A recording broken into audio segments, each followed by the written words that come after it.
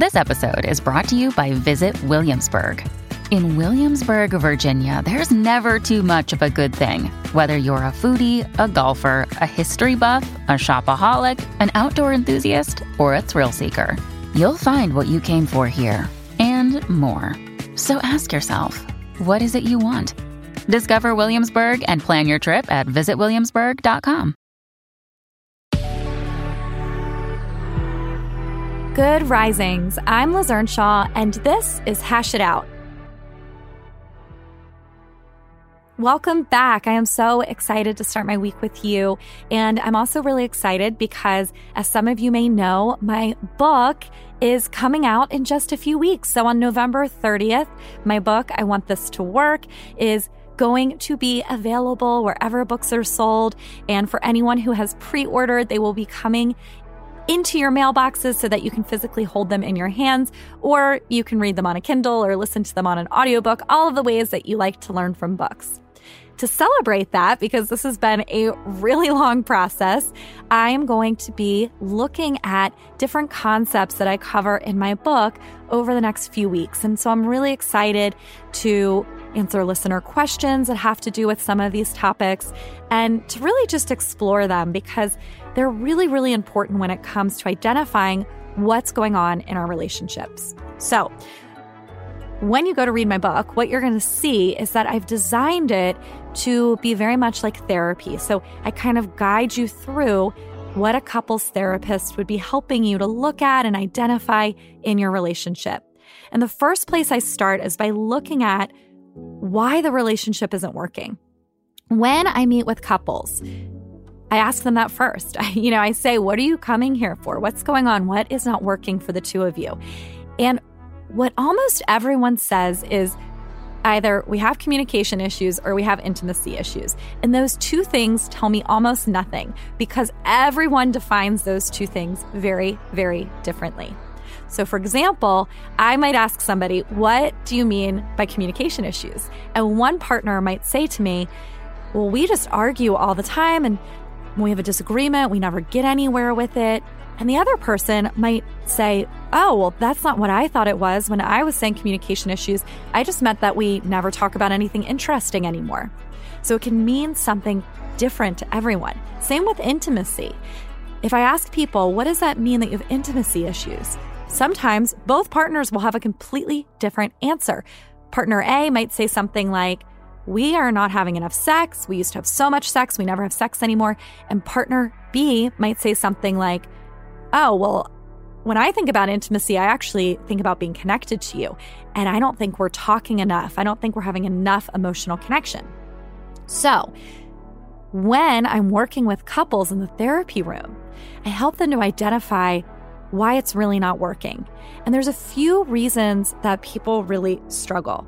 One is just basic incompatibility. So there's certain things that Barry McCarthy calls fatal flaws. This means that when they got together, they probably shouldn't have gotten together. They might have complete incompatibility around the type of relationship structure they want, right? Somebody might want to be monogamous and the other might want an open relationship. They might have complete value differences, not just differences where you can bridge the gap, but complete value differences. So sometimes that is what's underneath, quote, communication issues or intimacy issues. They might have issues literally communicating. They don't know how to express themselves. They don't know how to receive information. They might really struggle to respond appropriately to each other's stress or pain. So let's say one person is really having a tough time in the workplace. The other person might dismiss them. Why are you always whining about that? Maybe your boss has a point. Or maybe when they transition their family life from a family of 2 to a family of 3, they have a child, they don't know how to navigate that with each other and they become each other's enemies instead of supportive. Another thing that can cause issues that couples come into therapy with is difficulty managing differences. So the inability to accept influence, to compromise, to try to bridge the gap. Inability to make united decisions, lack of attunement, lack of repair after hurtful events. So these are the types of things that people tend to actually come into therapy for, even if they're saying it's because we can't communicate or we've got intimacy issues. Now, these things, they play a role in those two bigger issues that the person brought up, right? Because if you've got basic incompatibility, of course you're going to have intimacy issues. If you're doing a really crappy job responding to your partner's stress, you probably also aren't going to be having a lot of sex. So all of these things impact that. Those become the symptom.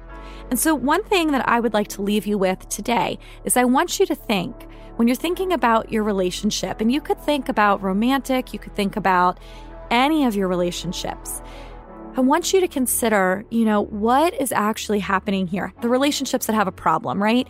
When I'm thinking about this relationship that's bothering me, that's hard for me, what is it that I usually say is the reason?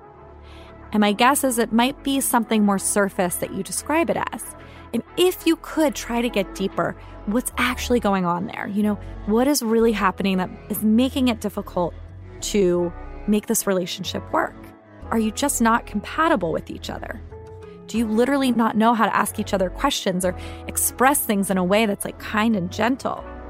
When the other person's having a tough time, do you dismiss them or do they dismiss you when you're having a tough time? Do you have a difficult time making decisions together or managing differences? Are you out of attunement?